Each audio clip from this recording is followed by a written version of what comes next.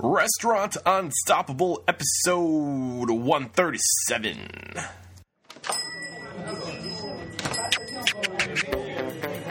Are you ready for it factors, success stories, failures, and bombs of restaurant industry knowledge? Then, join Eric Cacciatore and today's incredible guest as they share what it takes to become unstoppable. Yo, what's going on, all you unstoppable restaurant professionals? It's your host, Eric Cacciatore.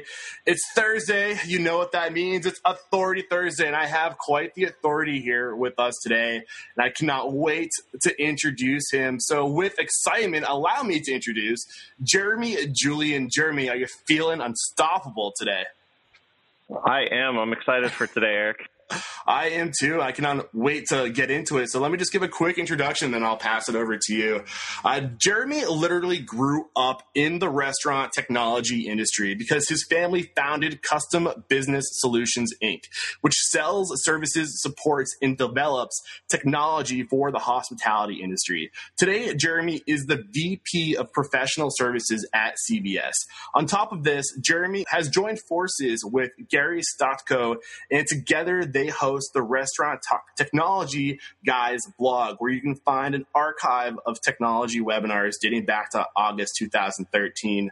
And I was actually just corrected. There's a third person that helps out, and I want to make sure he gets credit too. Is Ryan Williams is a part of that too. Don't worry, Ryan, I didn't forget you. And Jeremy, this is just an aerial view of who you are and what you're all about.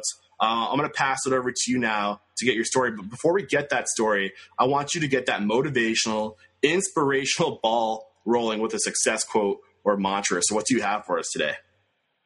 Got you. Well, and it's a bit cliche, but you know, we are in the hospitality business, and I always go back to the customer's always right, and that's kind of how we've grown our business. You know, 99% of what we get is word of mouth in our industry, and the restaurant people move around all the time, and so it's customer's always right, and if the customer's wrong, refer to rule number one. The customer's always right. So I love it, and it's so funny because when you work in this industry, you get those moments where somebody has a far out request, like I want.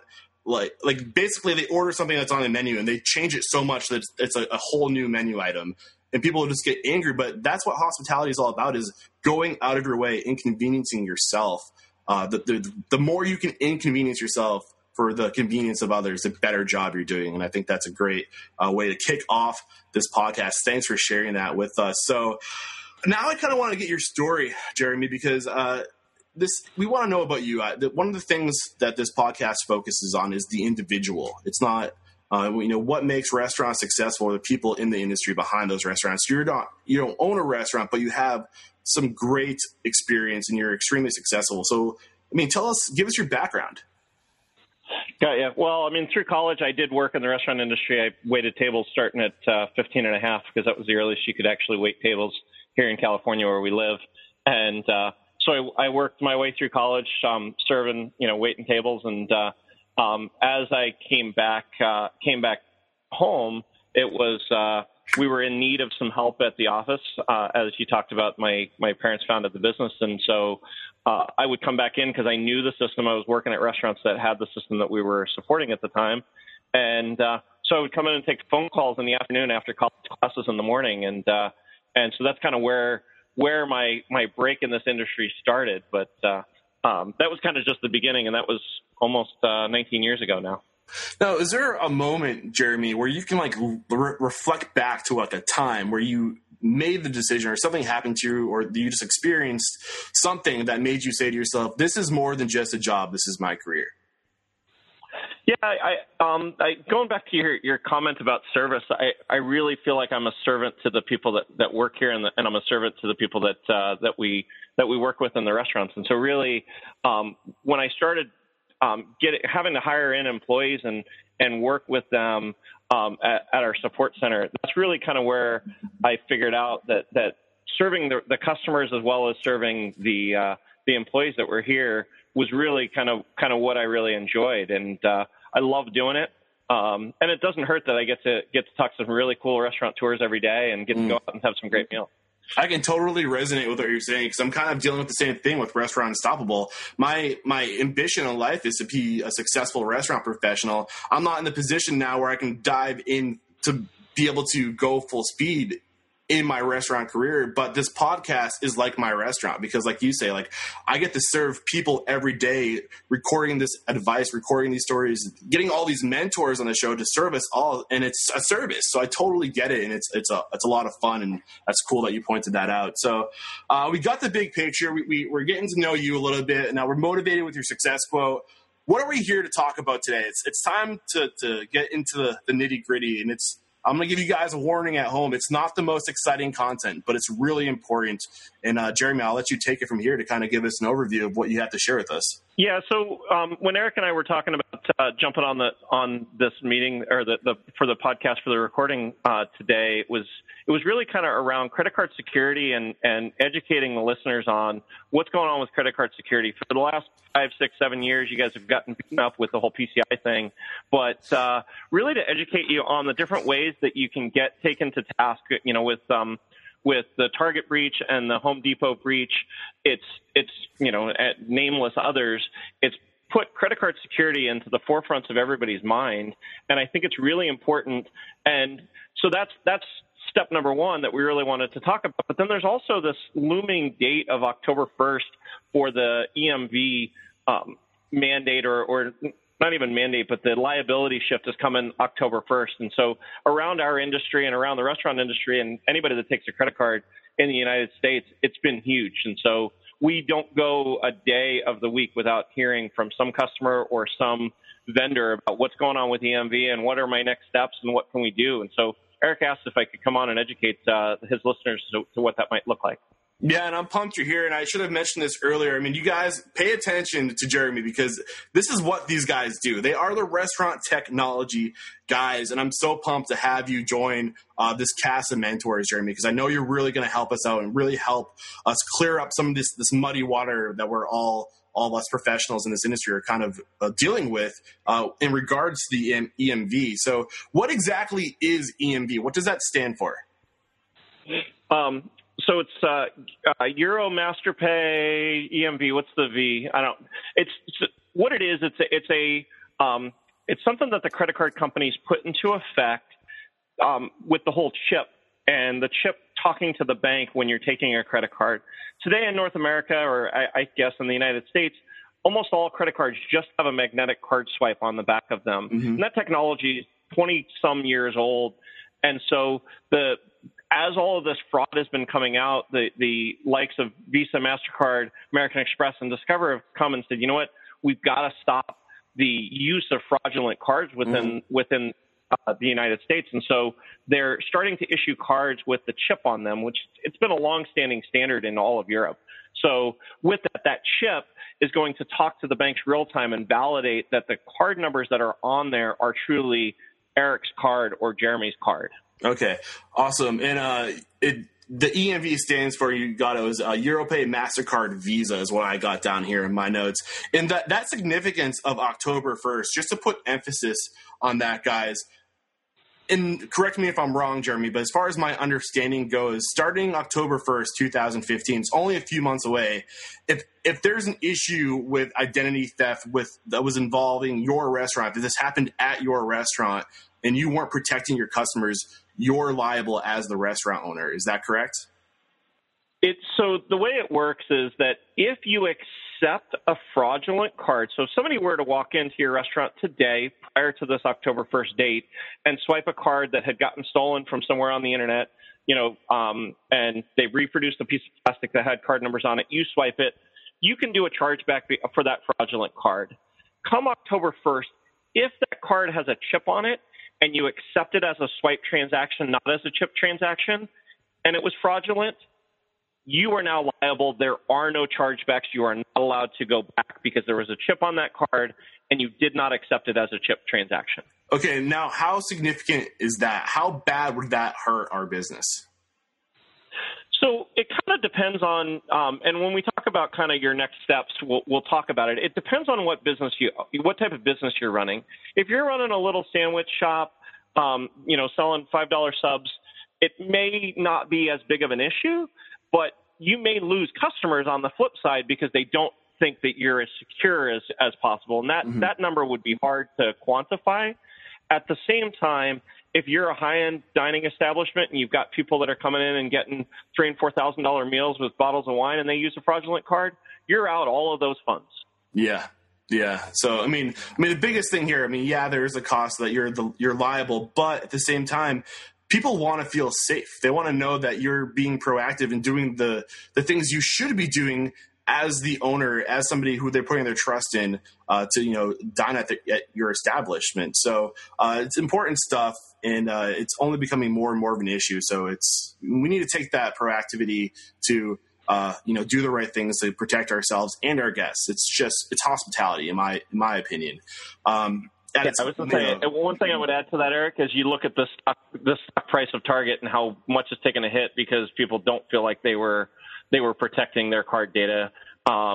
It's huge. I mean, they calculated in the numbers of billions of dollars that they lost because of that data breach. Yeah, awesome. Thanks for adding that on. And so just to kind of give the folks at home, maybe we're not all experts on the different ways people are getting their identity stolen, or there's different types of fraud out there. So can you just quickly touch on some of the different ways that exist where people are getting a hold of our data? So what we were able to come up with was 5 different types of ways that people can steal data. One of the most common in restaurants is skimming. Skimming is where you're stealing a card number from your guests through a skimmer that's sitting in your pocket, or you're writing down numbers, or some way you're taking their cardholder data. The second is lost and stolen cards, that have been stolen either electronically or physically. The third is site cloning, and site cloning and spoofing is a way that you can technically, and I'm going to put my nerd hat on here, but you put insert into the technology this piece of software that makes it think like the card numbers are going to the bank, but they're really going somewhere else. Another one is a virus that's going and skimming data. That's actually the one that hit Target. And then the last one is intercept fraud. And all of those are different ways that hackers get in and will take these card numbers. And there's a huge black market out there to go find these card numbers. You can buy card numbers for as little as $2 or3 out on the internet. So when you say intercept fraud, is there literally an interception happening somewhere in this electronical transfer? Is it in the cloud someplace? Maybe not in the cloud, but how are they tapping in? So in between where your restaurant is all the way to the bank, typically there needs to be a secure line. But if they put in something that's sniffing that line, it can send the data to both the bank and to these criminals, criminals' accounts, and so they now are getting it as it's like an interception in football. They're intercepting where the ball is supposed to go and catching it and doing what they want with it. Okay, and I just wanted to put a little emphasis on that one because I feel like some of the things we'll be talking about are corrections to that way of getting your identity stolen or your data collected, right? Yep. Yeah, okay. No, for sure. All right, awesome. So now we have a big picture of some of the different ways some of these thieves are getting our data. What can we do, Jeremy, as restaurant owners and managers to be proactive? What tools are out there to help us fight these people? So I would say that there's 2 main ones that are going to solve a very, very large percentage of those 5 common fraud issues that we just talked about. One is evaluating your EMV stance so that you know that you're taking the correct cards. Today in the United States, the way that they're going about it is chip and signature, whereas in Europe, most places are chip and pin, and I think it's only around the corner when chip and pin will be coming. But today it's chip and signature, and so the chip validates that the numbers that are on that card are from the person that actually was issued the card. So EMV would be one thing. And then second is evaluating an end-to-end or a tokenized solution where at the card swipe, you're encrypting the card data so that even if people get in a virus or they put in something on, like Eric and I talked about with the intercept, any of those inline solutions, if it's encrypted at the card swipe for an end-to-end solution, you don't have the ability, unless you figure out how to decrypt those things, to get that cardholder data. And so between validating that the person is really who they say they are, and secondarily doing an end-to-end or a tokenized solution, it'll help eliminate 98% of those types of fraud that we just talked about.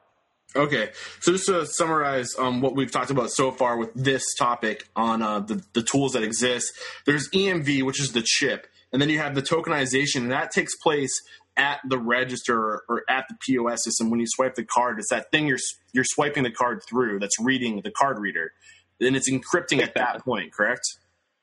It is. And so right now, most card readers and even the EMV readers, oftentimes, they send the data through in clear text.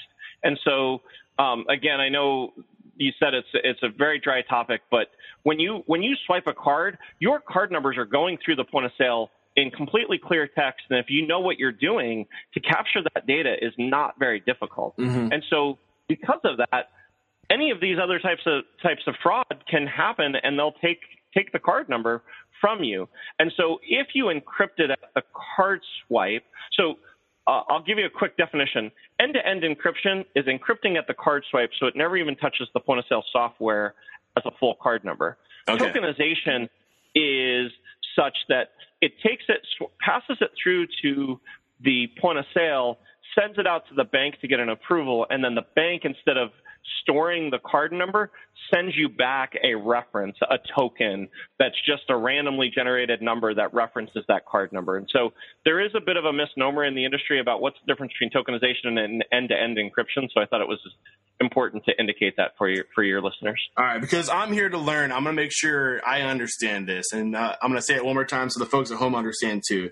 There's the EMV, which is the chip that's in the card that protects you. And then there's the tokenization. What happens there is you get the swipe, it goes to a location where it gets encrypted and then comes back to the POS system. Now it's safe. And then there's the end-to-end, the end-to-end encryption. End-to-end or point-to-point. Or point-to-point, which is where it gets taken care of at that the swipe, whatever tool you're using, whatever mechanism you're using to swipe the card. Exactly. So point-to-point or end-to-end encryption is the most secure for storing the card data because it never touches the point of sale as a full card. Tokenization is also secure, but not as secure as end-to-end. EMV will solve the challenge of the fraudulent cards coming in. Okay, and on top of all this, there's something else called I can't speak today, Jeremy. It's authentic. You say it for me. I can't spit that word out. I don't know what my problem is.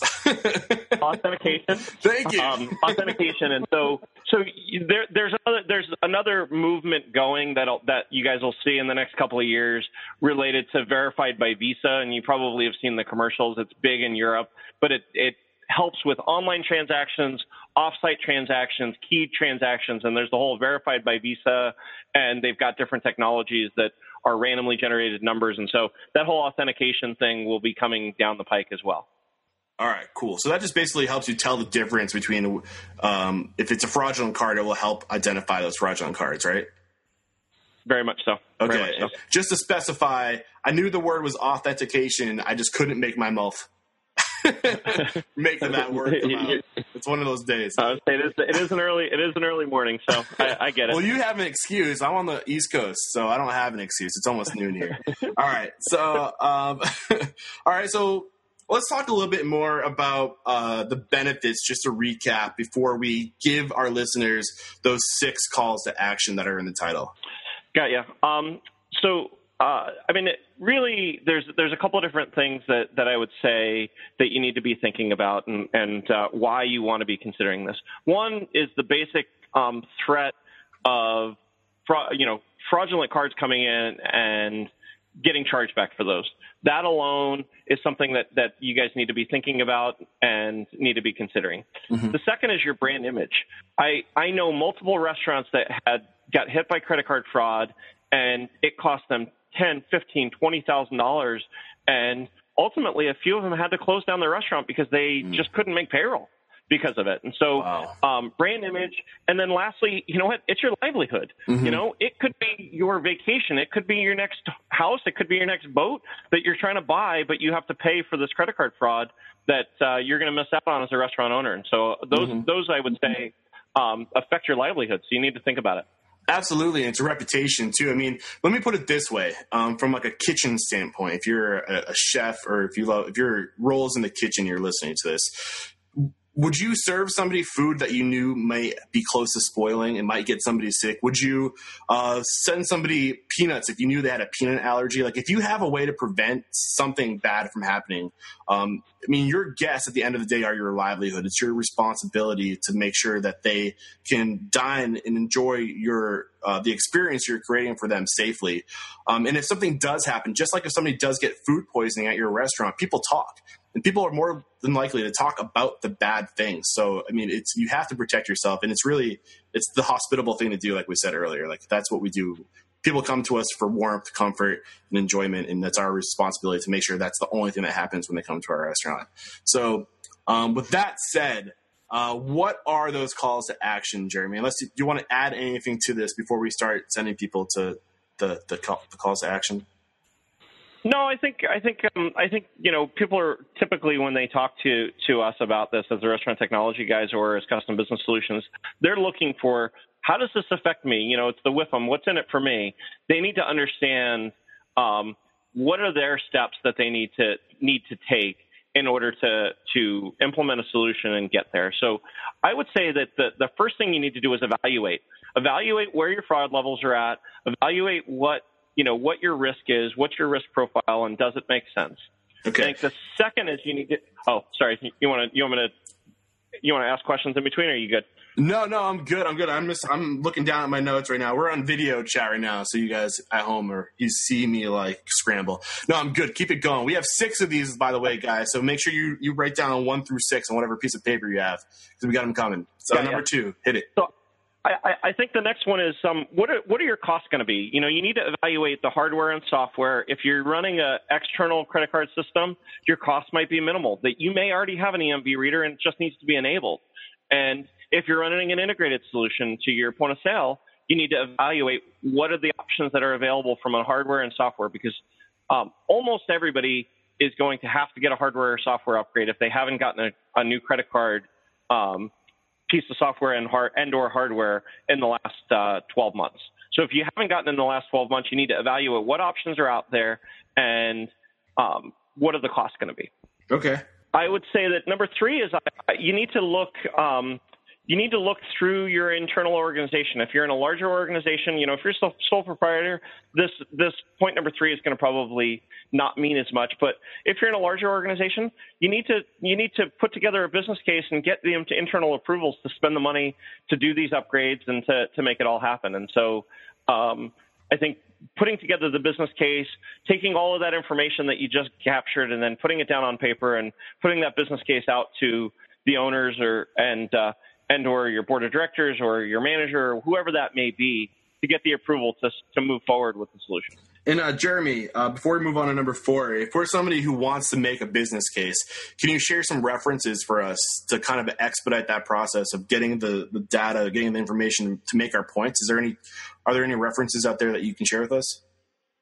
Yeah, we've stayed clear of talking about specific vendors, but both Ingenico and Verifone, which are the 2 largest PIN pad providers in the United States, Ingenico, and you can put in the show notes. I'll send you their website so you can put them in the show notes. Okay. But Ingenico and Verifone are probably the 2 biggest out there. Magtech is another one. They all have tools to Excel spreadsheets that you can put in your transaction volume, what your fraud numbers are, and it'll run it down for them so they can.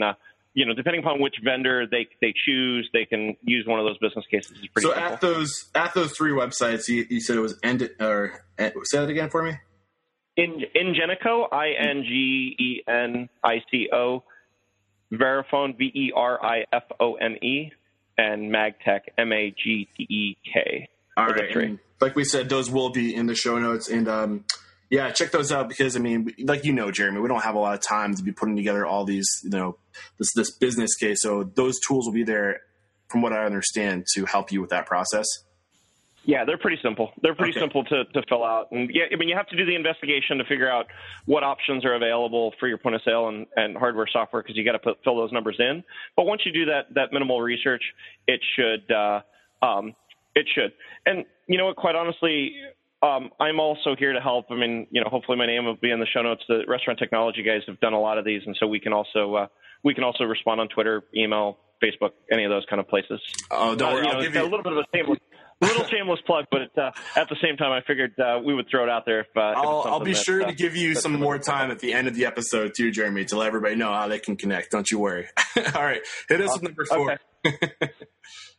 Number 4 is you need to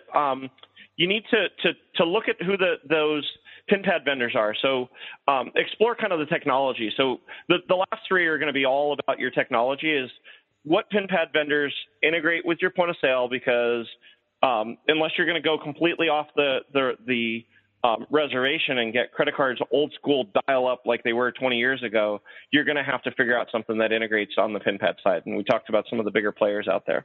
Okay, and where can we go to find out what pin pad vendors will integrate with our POS? Is there a resource you know of?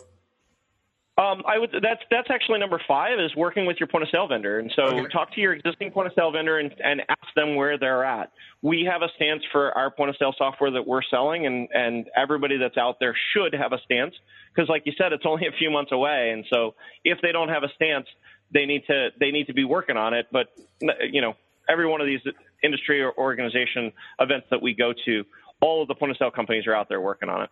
Okay, awesome. And last but not least, number 6, what is it?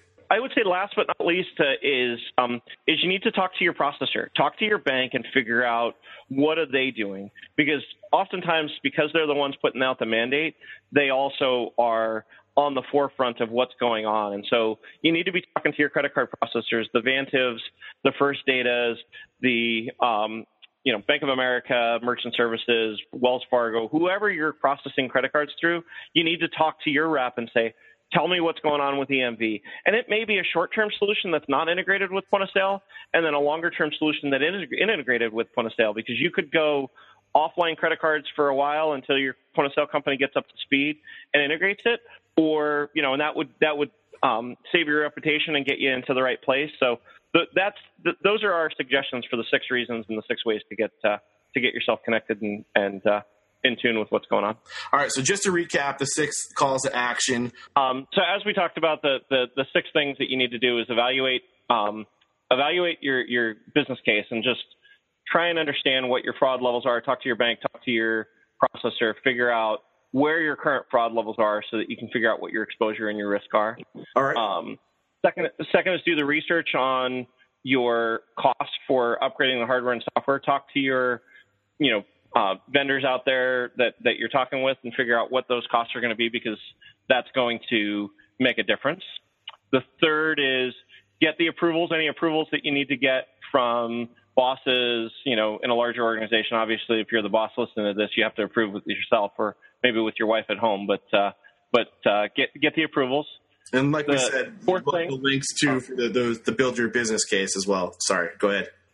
Yeah, no.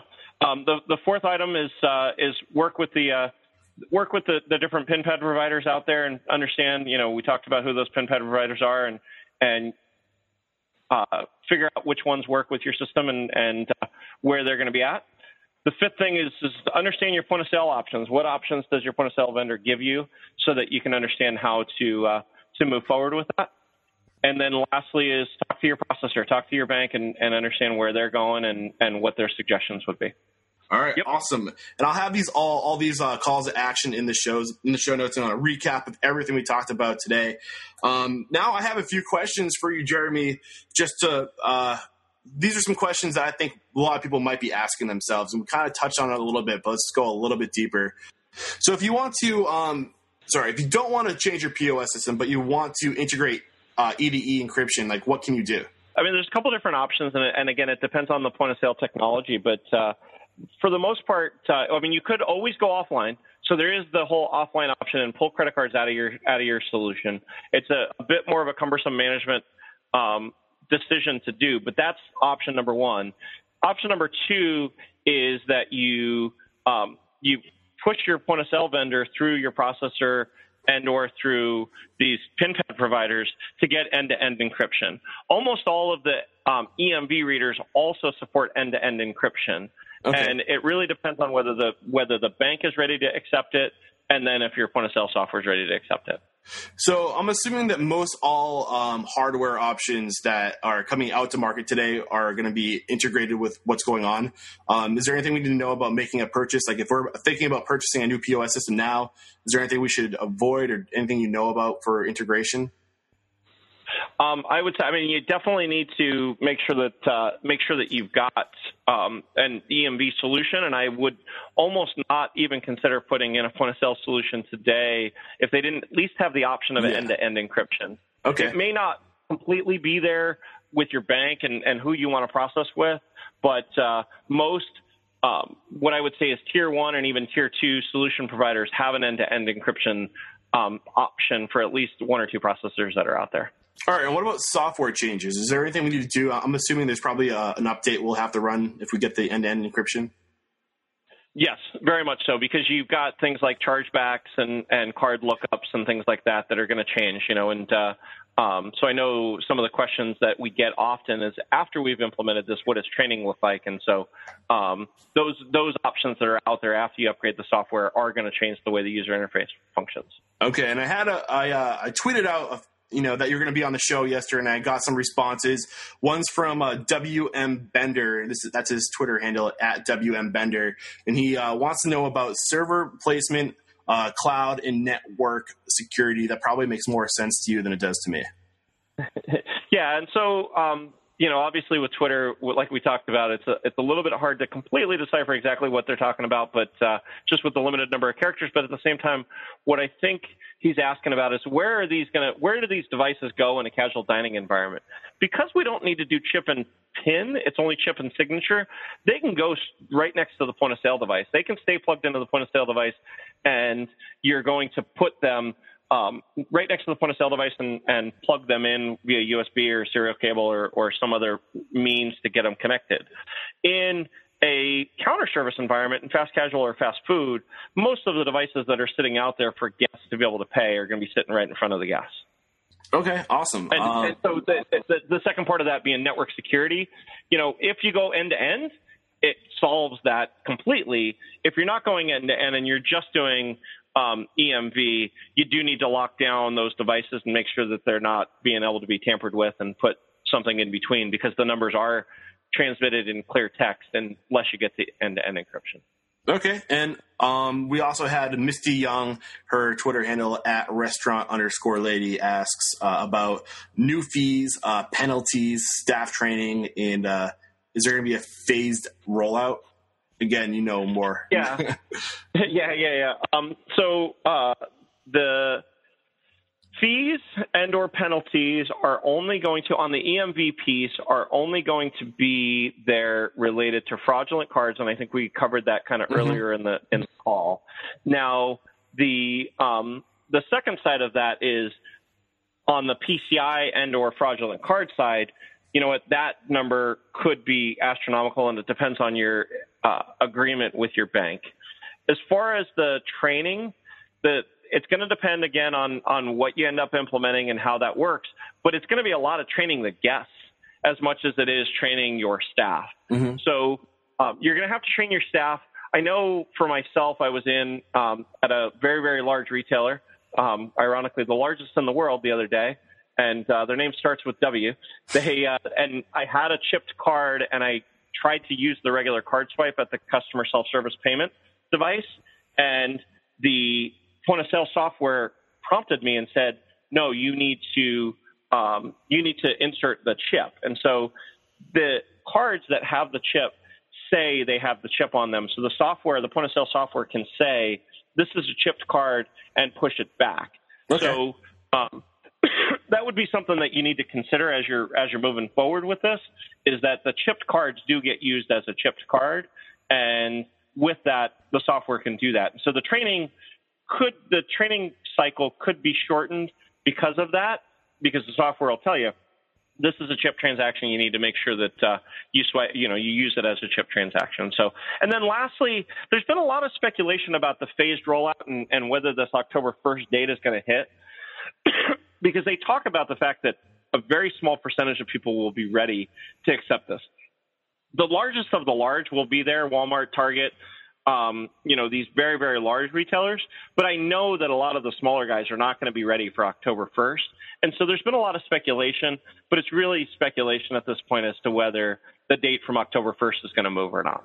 Okay. So myself being someone that's a bit more pragmatic, if I ran a restaurant, I would make sure that you are ready to go for October 1st, because it's eventually going to hit. Whether it hits October 1st or it hits October 1st of 2016, it's going to hit. So you need to make sure that you spend the money.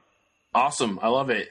And I have one question too. I know there's going to be a lot of variables that come in depending on the size of your restaurant, what services you're using. But let's say for the average restaurant, like your independent restaurant, it might have, 2 or 3 terminals at the most. What would the cost be to protect yourself if you were to make the investment tomorrow? And I know you can't give me an exact number, but can you give me like a ballpark number?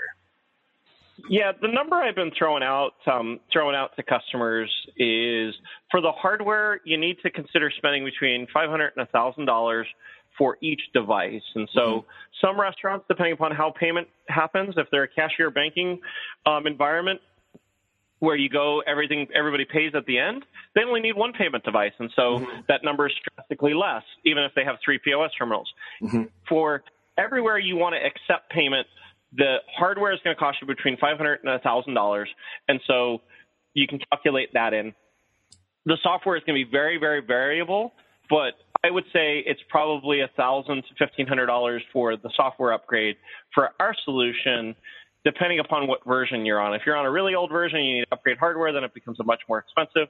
If it's just the software upgrade and get somebody out to go do it and spend the time, it's probably $500 to $1,000.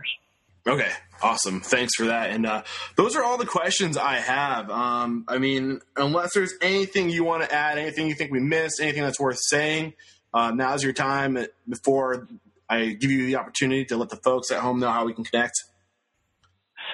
No, I think I think it's one of those things that everybody needs to be conscious of it. I just heard a statistic yesterday from a very, very large retailer. Do you want to start your thought over? No, I was fine. I heard from a really large retailer that they spend over 65% of their IT spend is on compliance now, whereas 10 years ago it was just 10%. And so compliance is a factor, and so you need to be considering it. You need to educate yourself. You need to get connected with your local restaurant association because they'll know what's going on, whether that's the Texas Restaurant Association, California Restaurant Association, New York Restaurant Association. Talk with those people. Stay in tune because it's your livelihood that's at stake. And so you need to consider thinking about those things. Or don't be afraid to talk to Jeremy. And how can we connect with you, Jeremy? Tell us more about what you guys got going on over at the Restaurant Technology Guys. Yeah, so it's a pretty unique URL, therestauranttechnologyguys.com. I know it's a bit long, and they seem to be getting longer as domain names get out there. But you can connect with all of us on there. You can watch our webinars that we produce about twice a month. So those are there. My Twitter handle's there. My email, RestTechGuys on Twitter, should be in the show notes as well. My personal Twitter's out there. So connect to us. We love talking with you guys. This is really, really what we love doing. I would do this, don't tell my boss, don't tell don't tell the office, but I would do this for free probably even if they didn't pay me because I really, really love doing it. Well, I can tell. I love talking about technology. Love talking about restaurants. So yeah, man, I can totally tell, and I'm so pumped that we have connected. And all right, guys, we're gonna wrap it up, and I wrap up every episode by asking my guests who's one indie restaurant professional you admire and think would make a great guest on the show. Yeah, who you think, Brian? So there's a guy in Orange County, Jason Quinn. He runs an independent restaurant called Playground, and basically he recreates his menu every week. And he has a section on his menu where he allows his chefs to produce their own plate, and it's called I think it's called like the lunchbox or something like that. Or basically, what it does is there's 5 different menu items, and they get graded on that. And so each week, one of his chefs wins by vote, which is really, really cool. It's a really interactive way for him to grow his menu, and it's a really cool way to let his chefs kind of flex their creative muscles and get it actually on the menu. And also, you can't make any changes because he's like, if you don't like your steak medium rare, you can order something else. Well, I just think everyone say hello to Ryan Williams, by the way, if you haven't been able to figure out. He's been listening in today. So say hi to Ryan Williams, the third leg to the restaurant technology guys over there. Thanks for chiming in. I'm going to be knocking on your door again, and you are always welcome back here on the show to be our technology guys. And maybe we can get Gary on the show too, and Ryan as well. There's no question you folks are unstoppable, and I'm so incredibly grateful. So thank you so much. All right. Thanks, Eric. Kaplow! Another Authority Thursday in the bags here at Restaurant Unstoppable. I hope you guys enjoyed it. I know it's not the most exciting content, but it's something that we need to do as professionals to have that self-control, to have that discipline, to do right by our guests. So I hope you guys found the advice from the restaurant technology guys helpful. I'm so thrilled to have them join our melting pot of mentors. You can believe, as long as they're cool with it, that they will be back on the show talking about some other topic here regarding technology. And just so you guys know, everything we discussed today can be found in the show notes at www.restaurantunstoppable.com/credit card security. And do not hesitate to reach out to these guys. I'm telling you, they are more than willing to answer your questions. Very, very generous with their time and very abundant with their knowledge. And Jeremy did want me to tell you, if you guys have any questions or if you have any ideas on a technology-based topic that they can help you with, let me know, and I'll get them on the show again, and we'll tackle those questions you have, guys. We are here to serve you. You don't have the time to do this kind of work. You need to focus on running your restaurant, and that's why we exist, to do the work for you. And I'm always looking to learn, so I would love to host another topic. So just give us your suggestions. We're here for you, like always, and I guess that's all I have for you.